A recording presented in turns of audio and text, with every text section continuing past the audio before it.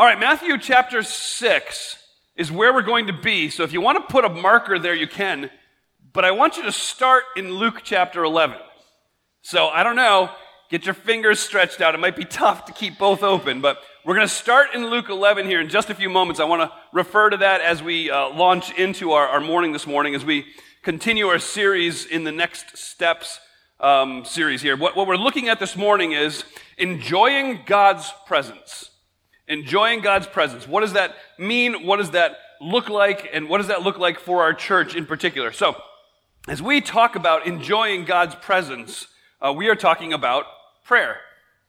We're talking about this incredible gift that God has given to us in prayer. So what I want you to do in the group that you are with, whether that be your family, that could be yourself, that could be somebody sitting next to you, whoever's around you, what I want you to do is come up with, in the next minute or so, come up with what you think a good definition of prayer is. Because prayer is one of those things we talk about and we just assume we understand. But I want you, where you're sitting, to come up with a textbook definition of prayer. Talk amongst yourselves, define prayer. All right, I'm glad that you have that mastered now. You have a full understanding of what prayer is, so I'm just going to pray and we can go home.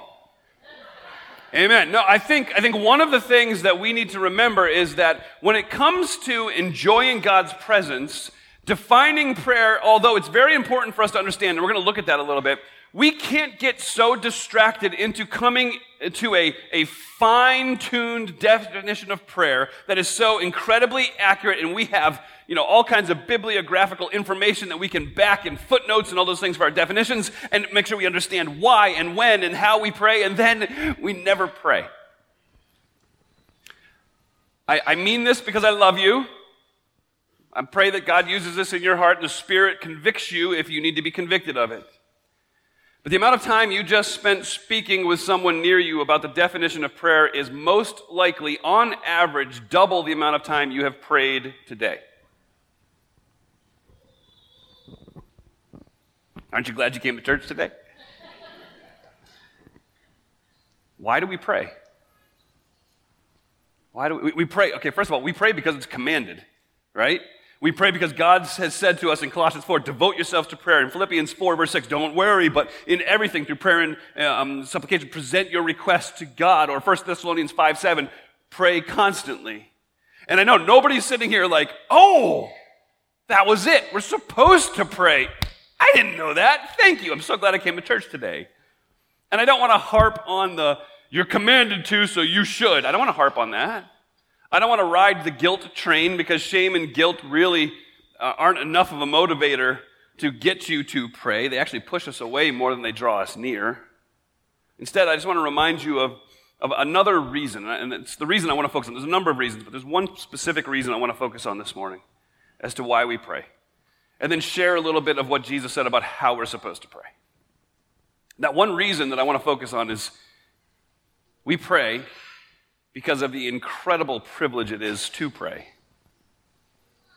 God hears you, and He welcomes you. I mean, think about Moses writing in Deuteronomy 4. He says, "For what great nation is there that has a God so near to it, as the Lord God is to us, whenever we call to Him?"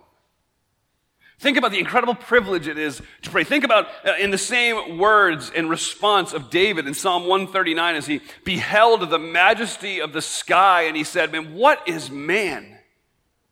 What is man? And that was before the Hubble telescope. That was before space exploration. That was before he knew some of the things we now know. And yet he was still brought to his knees saying, how good do I have it? God wants to hear from us.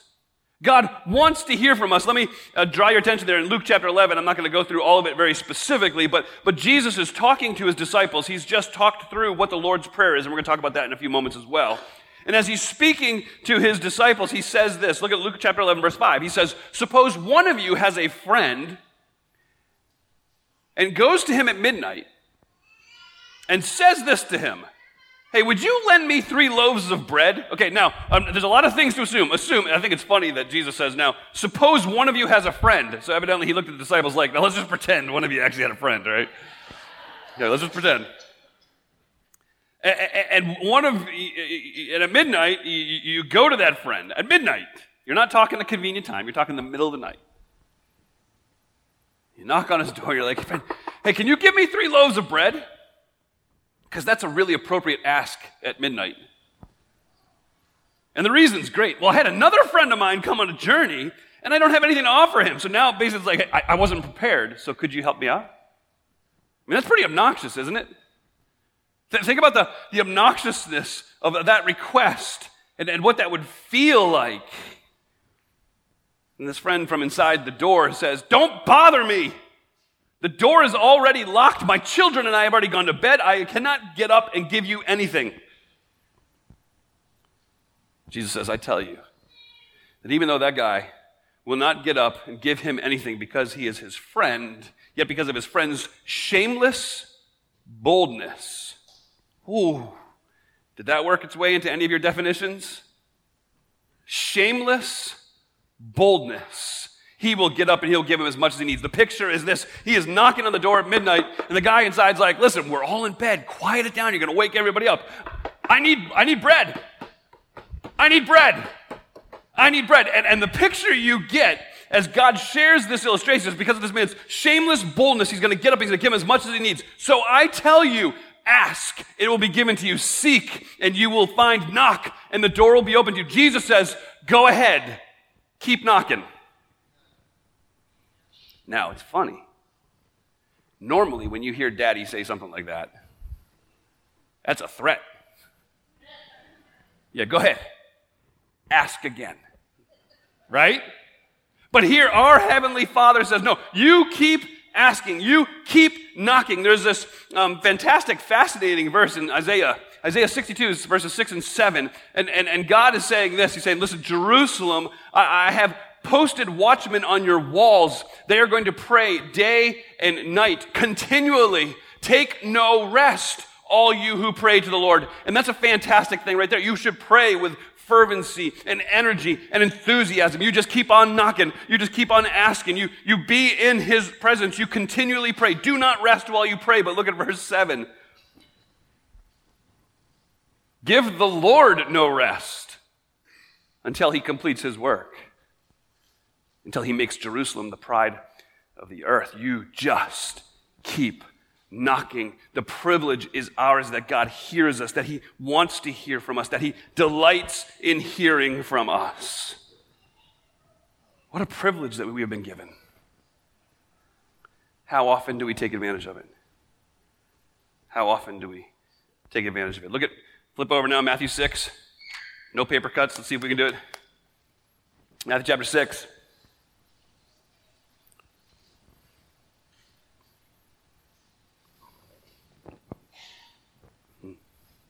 Jesus is answering to the disciples. He's saying, I'm going to teach you how to pray. Look at chapter 6, verse 5. Jesus says, whenever you pray, you must not be like the hypocrites, because they love to pray standing in the synagogues and on the street corners to be seen by people.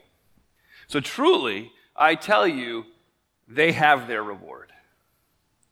But when you pray, you go into your private room, shut your door, pray to your Father who is in secret, and your Father who sees in secret will reward you. When you pray, don't babble like the Gentiles.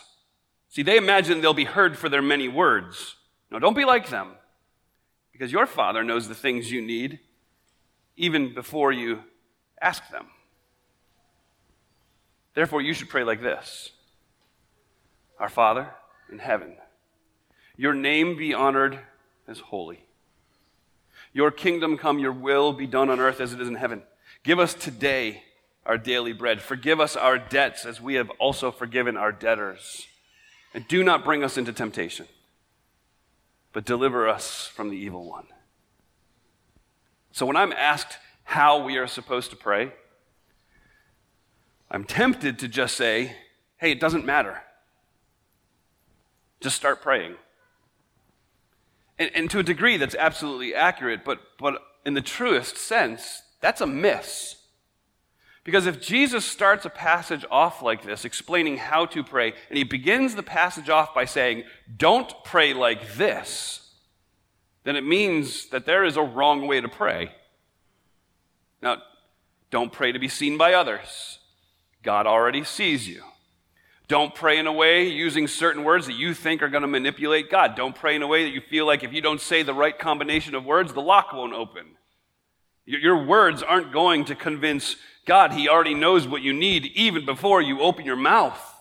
Now, let me take a little sidestep here. I don't have a lot of time for sidesteps, but I need this one.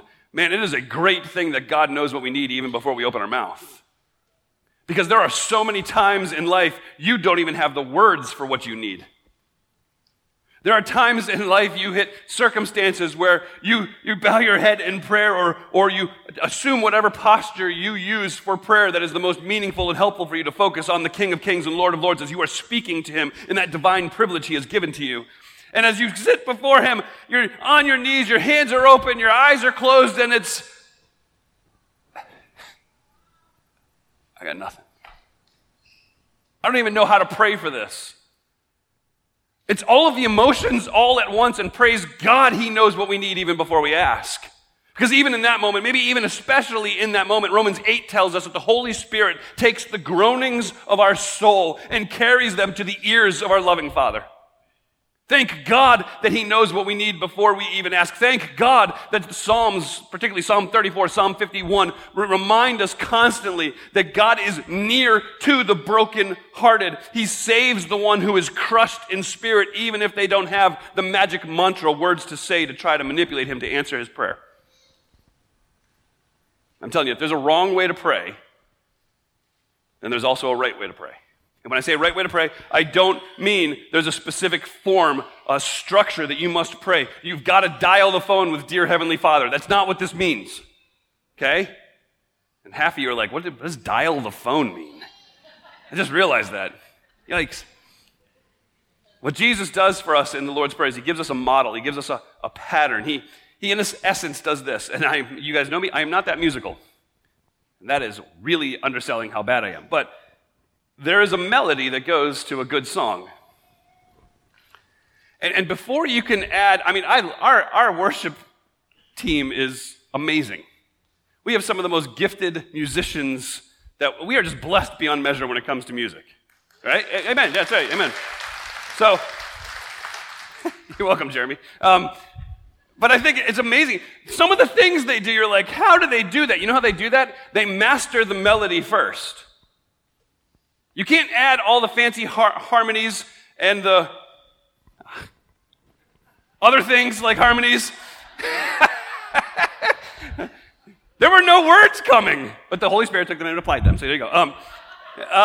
You can't do all that until you have the melody mastered. I should stick to my notes, or I'm going to mess it up. And what Jesus is doing is saying, here, let me give you the basics. Let me give you what you need to know. Okay? Let me give you what you need to know. When you pray, remember who it is you're praying to. Our Father. Oh, man alive.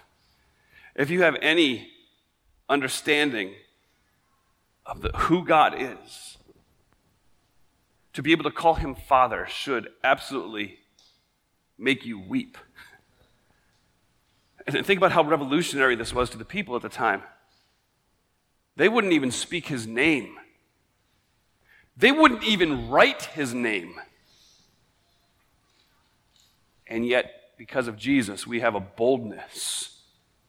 The boldness of a little child coming into the presence of Daddy and just saying, Dad, Papa, I know you hear me, I know you're patient with me, I know you're wise, and I know you listen to me, and I know you long to hear those things. Remember who it is you're praying to. Remember what the point of life is all about. Our Father in heaven. Now, that's not his address, in case you're wondering. It's a picture of his authority.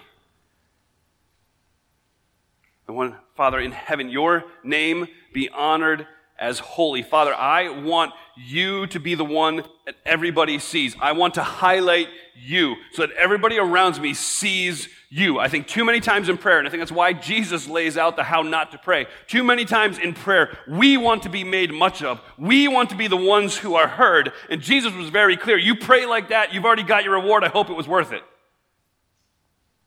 That the idea of making much of yourself while you are speaking to your Father in heaven, whose name is supposed to be the one that gets the glory, that's like going to a birthday party and demanding your own gift. It's like going to a concert and hoping the spotlight will somehow shine on you. It's like going to a wedding and having the bride walk down the aisle, and as everybody stands to honor her, you sit there with your arms folded, pouting. Why, she's so special. I pray none of you have been at a wedding like that. But if you have, I would have forgiven you if there was a little bit of a, oh, sorry, I'm sorry. And yet we try to steal his glory regularly because we want it to be about us. It says, no. When you pray, you are praying to your Father. You are praying to the matchless authority in heaven. Your primary job is, no matter where you are, no matter how cheap the seat is that you are sitting at the concert, your job is that the person on the stage who is performing after all of the work, all of the practice, is the one who gets the applause. Your job, no matter how cheap the seat is in here, your job as you bow your head in prayer is that God himself would be the name, the one, the Holy One who gets the attention. Your kingdom come. Man, that's our passion. That's our goal. That's our desire. We want to see God's kingdom continue to grow. God's kingdom grows through the gospel declaration. And that declaration is very clear and very simple. We're in a lot of trouble. We are all sinners. And God is going to judge sin. And it doesn't matter what you do or who you know or how much money you give or how many times you might get baptized or how big a Bible you carry. It doesn't matter how moral you live. It doesn't matter that you don't do certain things and do certain things. It doesn't matter how other people view you. Because of your sin, you are separated from God. And there's nothing you can do about it. But the gospel declaration is, even in your sin, God loved you. And he sent his son, Jesus Christ, for you. And he lived a perfect life, and he died on the cross where you should have died so that you and God might be reconciled. We long for that message of hope, that gospel declaration, to push the kingdom into the darkness so that the light might be seen. But there's another piece of it too. Your kingdom come. We want to see his kingdom advance through the darkness here in this foreign land that we live in. But we also long for that day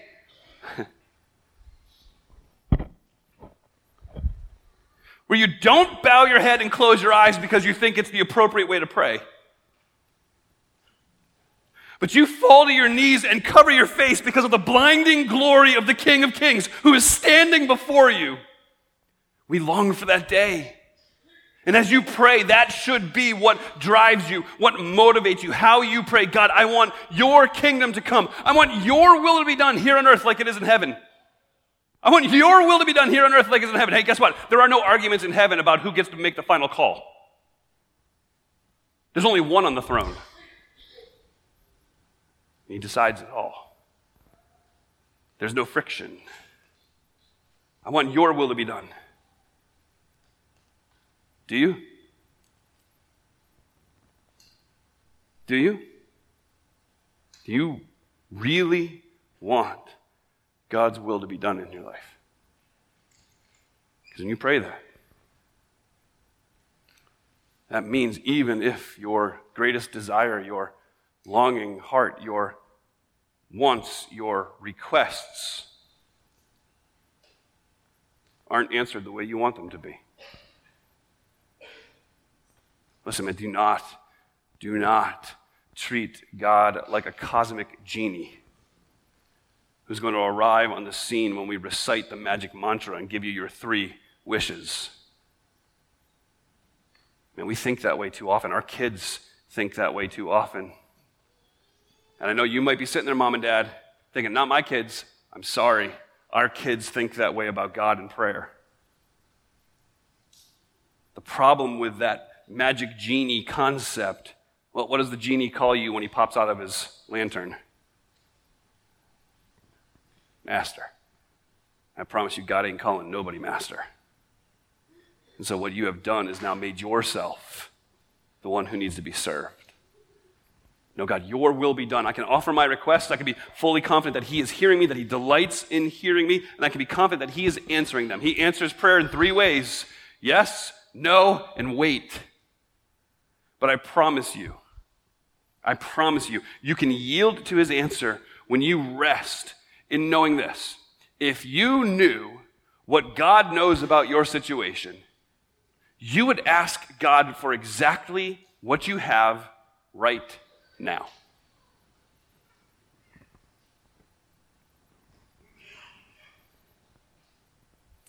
There are a number of different acronyms out there for prayer. You've got the ACTS acronym. So when you pray, it's adoration, confession, thanksgiving, and supplication. That is a beautiful model. Moms and dads, for your kids, adoration, confession, thanksgiving, supplication. If they're having trouble grasping that, then just boil it down for them. Adoration, wow. Confession, I'm sorry. Thanksgiving, thank you. Supplication, please. It's a fantastic model of prayer. Another one that actually has been very helpful for me is because I'm very simple, is pray. You praise, you repent, you ask, and then you yield. Are you able to yield? Are you able to trust that what God has in mind for you is better than what you have in mind for yourself?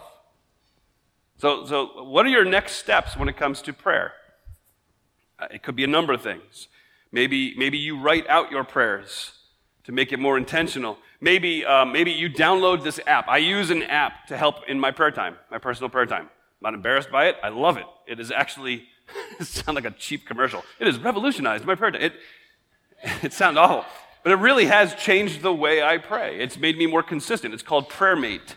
The information is on page 47 in your Next Steps book. We're going to post some information about it throughout the week on Facebook and show you how to use it. It is an easy way to not just track prayer requests, but it's an easy way to be reminded to pray throughout the week for specific situations or individuals. So maybe that's your next step. You're going to download the app. Maybe your next step is that you're just going to pray each morning and evening. Good. Maybe you're going to make it your goal to ask one person every week for a specific prayer request. How can I pray for you this week? Now, let me give you a little insight here. If you tell somebody you're going to pray for them and you don't, you're a liar. Amen? All right. Liars. Very aggressive. Sorry. I think they were more aggressive than I was. But so here. How can I pray for you this week? And they tell you, cool, let me pray for you right now. And then pray for them throughout the week. So maybe that's your next step in prayer. Maybe you'll learn how to pray through Scripture. We're going to post some information about that online this week as well. We're going to practice that this week as well together. Lots of different ways to do that. When I close in prayer, I'm going to walk through Psalm 23 with you, and I'm going to pray through Psalm 23. And that's just something. If you pray God's word back to God, you can be very confident that you're praying according to God's will. Right? Okay, see that. 2 very specific things for us, and I should have gotten more information about the sign up on this one, but I did not. This week, we are going to do 24 hours of prayer. It's going to begin Wednesday evening at 7 p.m. It's going to go to Thursday evening at 7 p.m. You can sign up for half an hour slots and chunks. We are going to send out a whole mass of ways that you can be praying specifically for the people within our church and for Uniontown Bible Church, and that God's kingdom would be advanced through the work and ministry of Uniontown Bible Church. And we're going to lay that out there for you. But it's half-hour chunks. We would love to get you all signed up for that. You can find that on Facebook for sure, our website as well for sure, but you'll be looking for more information about that. You can stop at Connections and ask them as well.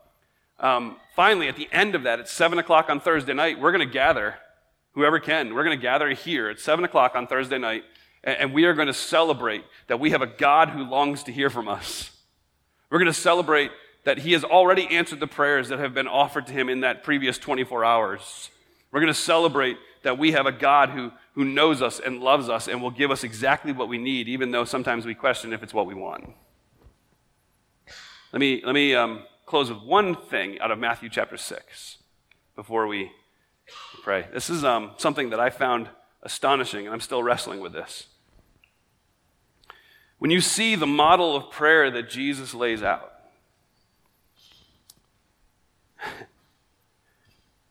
notice that all of the pronouns are plural. So last week we talked about growing with God's people. The model prayer that Jesus laid out for his disciples is, guys, do this together. It's our Father. Give us today our daily bread. Forgive us our debts as we, that's the plural we, have forgiven our debtors. Don't bring us into temptation, but deliver us from the evil one. Ladies, gentlemen, young men, young women, God has called us to live life in community as we pursue Jesus Christ. God has called us to grow with God's people as we enjoy his presence together. We need to be praying with each other, for each other, because that is a gift that he has given to us. So what I want to do right now, and it's not, I fear that I'm going to violate Matthew 6, honestly. When you pray, don't use words so that everybody hears you.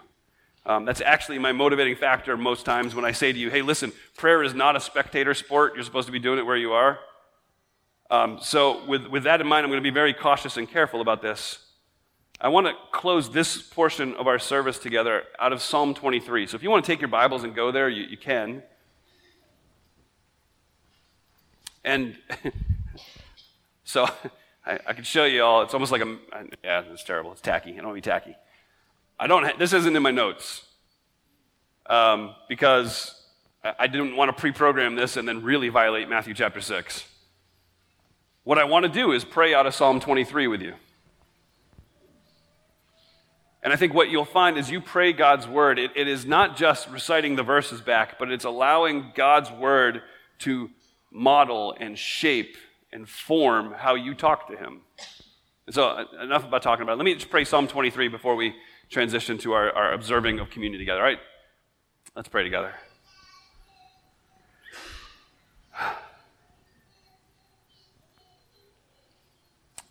Father, thank you for being my shepherd. Thank you for being the one who walks along with me, who points me the direction I'm supposed to go. Thank you for being the one who is more concerned about keeping the enemy away than any other. Thank you that in you, that I have exactly what I need. Father, I pray that as you meet my needs, I would be more and more aware of the perfect gifts you've given to me. Father, I ask you to forgive my complaining spirit, my lack of being content with the perfect gifts you've given me. Instead, Father, may I wash in the fact that I have exactly what I need. Thank you for the peace that I can have in resting after feeding. Thank you for the gift of naps. God, I can't wait for this afternoon's nap. Thank you for, although the world around me is just a whirlwind, that in you I have rest. Thank you for renewing me. Thank you for a fantastic time last night going out with my wife. Thank you that you have just fulfilled every expectation and then some with our relationship. And God, I pray you'd continue to do that. Father, I pray that your presence and your gifts and your kindness and your mercy and your grace in my life would continue to renew me. I pray that you would lead me exactly where I need to go and when I need to go there. And then for his name's sake, God, please, I pray you would get me out of the way. Would you please only allow me to be a mirror? A window, not a mirror. I don't. May it be about you. Thank you for the promise that in difficulty you are with me, that you won't let me wander too far, that you'll continue to nourish me and care for me in those times. I thank you. I thank you that right now I don't feel like I'm in the darkest valley, but I thank you that right now I'm confident that when those moments come, because they will, that you will be with me. God, I thank you that you are so strong, so powerful, so able, that you set a place setting for me face to face with the ones who would want to do me harm. And I can sit there knowing I don't have to be afraid. God, I look at my family, I look at our church family, I look at what you are doing. Father, I thank you that we continue to reap the blessings and benefits of our cup overflowing with your goodness, not our greatness, your goodness. And I know for the rest of my life, because I am in Jesus Christ, it's only goodness. It's only faithful love. It'll never be anything less. And then someday we will live in your house, see you face to face, celebrate the good and wonderful gift of your Son, Jesus Christ. We look forward to that day, and we thank you for that gift. It's in Jesus' matchless, wonderful name I pray. Amen.